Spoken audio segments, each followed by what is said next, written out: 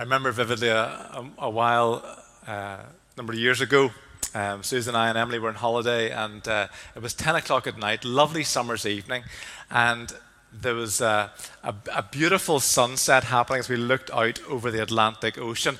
And the Atlantic Ocean that night was it was really rough. The waves were crashing in, and out the water you could just see it like sort of bubbling and boiling, and the sun was coming down like an enormous red ball descending in. And because it seemed so close and so large, and also because the sea was so rough, it actually looked that as the sun was going into the water was actually starting to sort of boil and bubble. And after that, Emily and I just ran into the waves. We did come back after a while, and it's lovely to have moments like that, precious moments, and life should be full of lots of precious moments. I wonder if for the man whom Jesus describes in his parable, that I wonder how many precious moments he had. There's a man in the crowd who shouted out to Jesus, "Teacher, tell my brother to divide the inheritance with me." Now, according to Jewish law, the elder brother got 2/3 of the inheritance, and the younger brother would get 1/3 of the inheritance. In Deuteronomy 21:17, it describes how things should be divided up. So we don't know whether this man was due a certain amount of inheritance and it wasn't coming to him, and he was asking Jesus to step in by calling him rabbi and asking him to mete out some sort of justice, to arbitrate in these matters. And that's what rabbis tend to do. They arbitrated in matters to do with civic or religious law. Or whether there was greed in this man's heart. Now, very humbly, Jesus, who wasn't an ordained rabbi, refused to get involved. He didn't see it as his position. But straight away, whether he detects in the man or the man's brother or just generally greed, he says, watch out.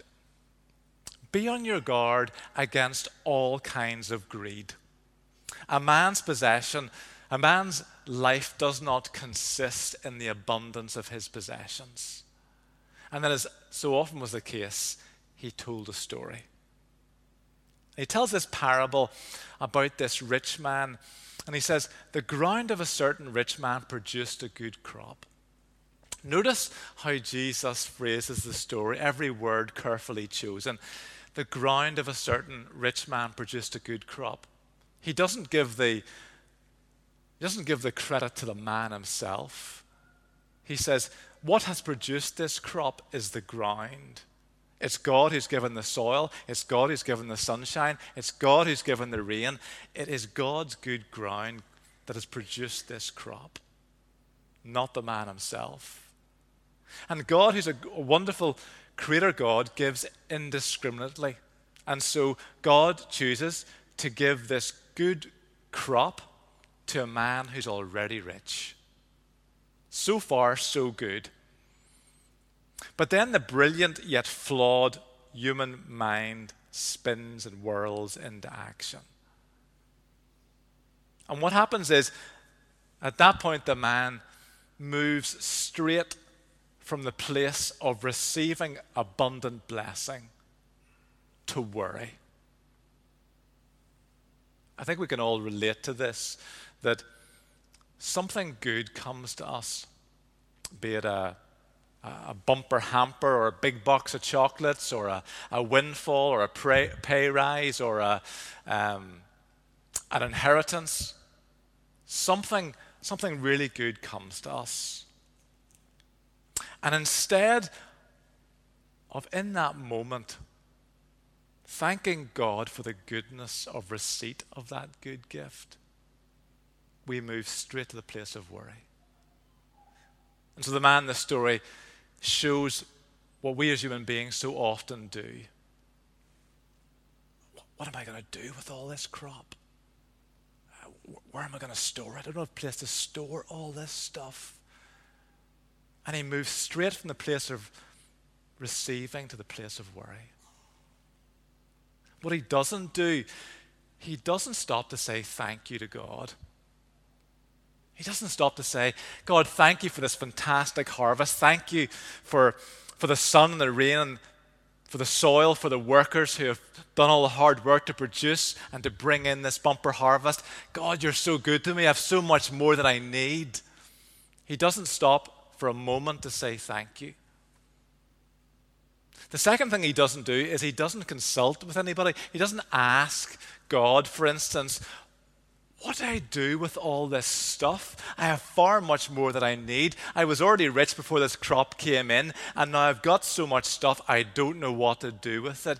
He doesn't consult with God. He doesn't pray. He doesn't say, God, what do you want me to do with all this?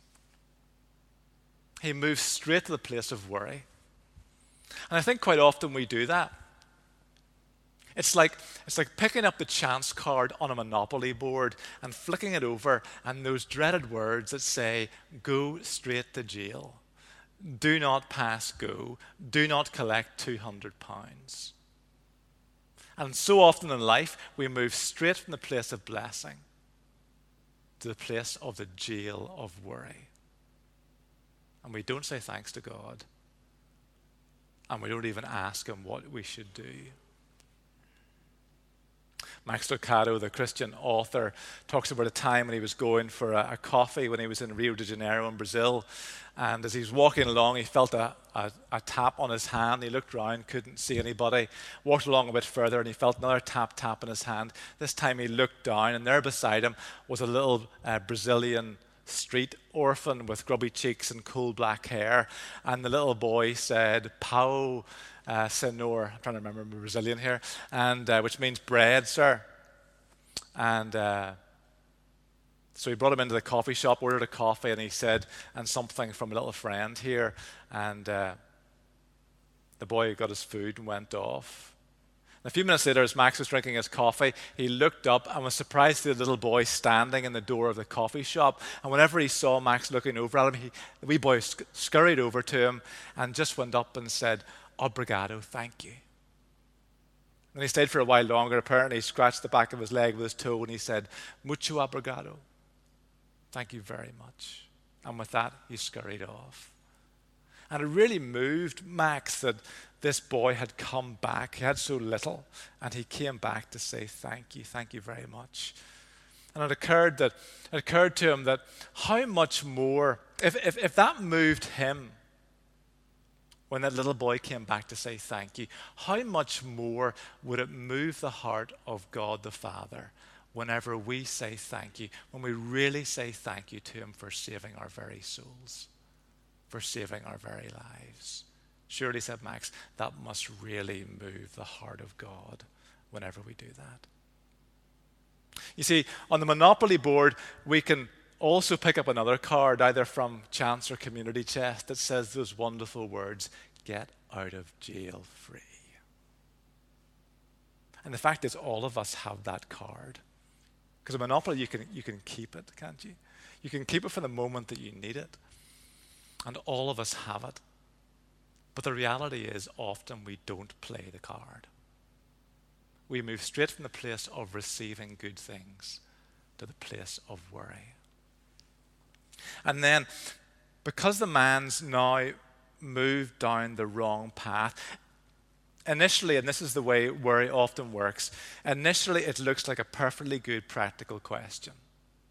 He's received a good crop. He asks a practical question. Where am I going to store all this stuff? What am I going to do with all this stuff? But it's the omission that is the problem.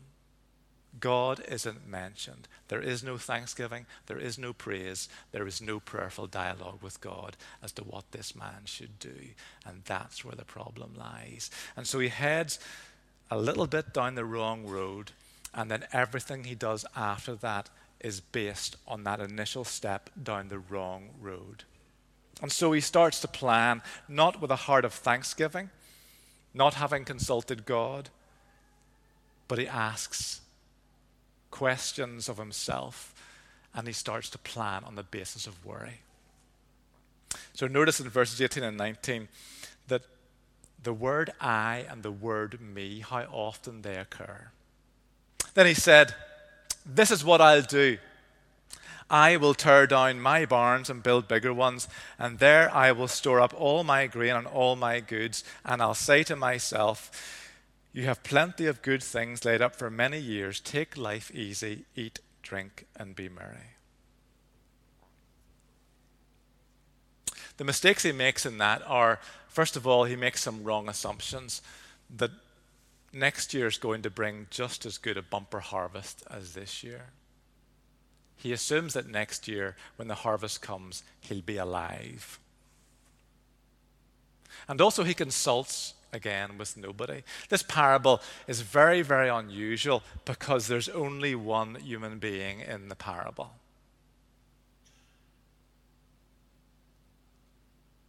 This man seems to be utterly alone. He is a loner. He talks to nobody. He listens to nobody. He consults nobody. Do not think that before you build a barn, you might talk to your wife or fellow workers or your brother or your father or your friends, that you may consult with somebody in the matter. The thing that really rings out, again, the thing which is the thing that's missing, the thing that Jesus wants us to notice because it's not there, is that this man relies on nobody, befriends nobody, consults nobody, thanks nobody. This man is a loner.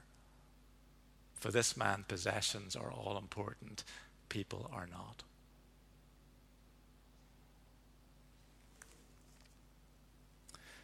So he says to himself, you have plenty of good things laid up. Take life easy, eat, drink, and be merry. But even in saying that, he is gravely mistaken. Because the reality is, he will never actually do that. Because he's gone down a road that can never lead to that. Whoever eats, drinks, and be's merry, you know what I'm saying? Who does those things by themselves? Have you ever seen someone eat, drink, and be merry by themselves? This man will never eat and drink and be merry.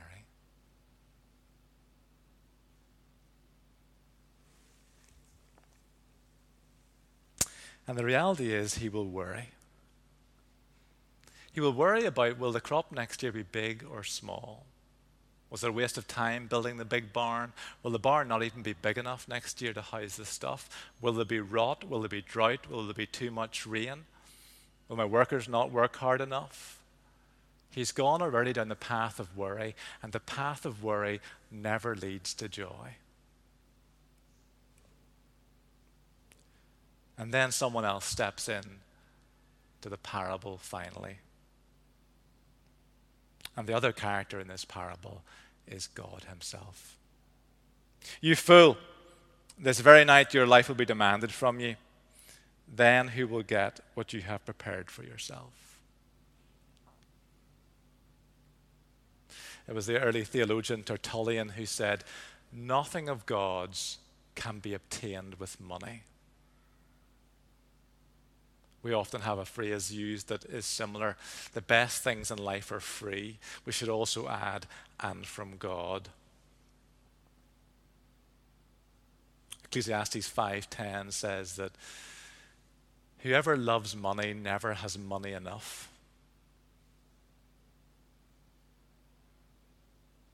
All of us know where a place of thanklessness and worry leads to. All of us have been down that road that ends up as a cul-de-sac. The question for us as we examine the life of Jesus and we hear this parable, the question for us is, do we believe Jesus? Do we believe what Jesus teaches?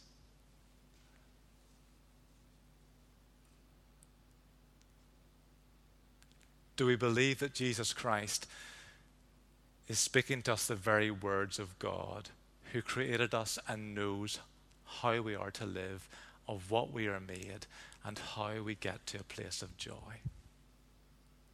Do we believe the words of Jesus A man's life does not consist in the abundance of his possessions.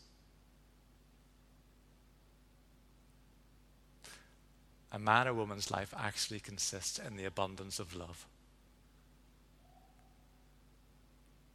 Love that is received from the Father and love that is shared with other people. We often use 3-letter abbreviations, or we see those 3-word summaries on billboards sometimes, and quite often they look something like this: eat, shop, live. Eat, shop will never make it to live. Jesus says instead, thank, share, enjoy. If you and I want to enjoy all the good things that we have been given, all the good things, God willing, that we will be given, because all the riches of heaven are ours, the place for us to start is with thank.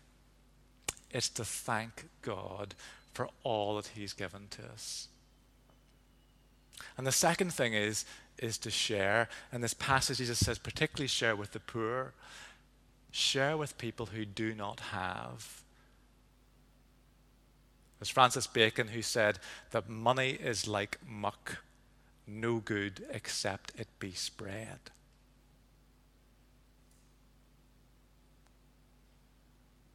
And that is the road to enjoy.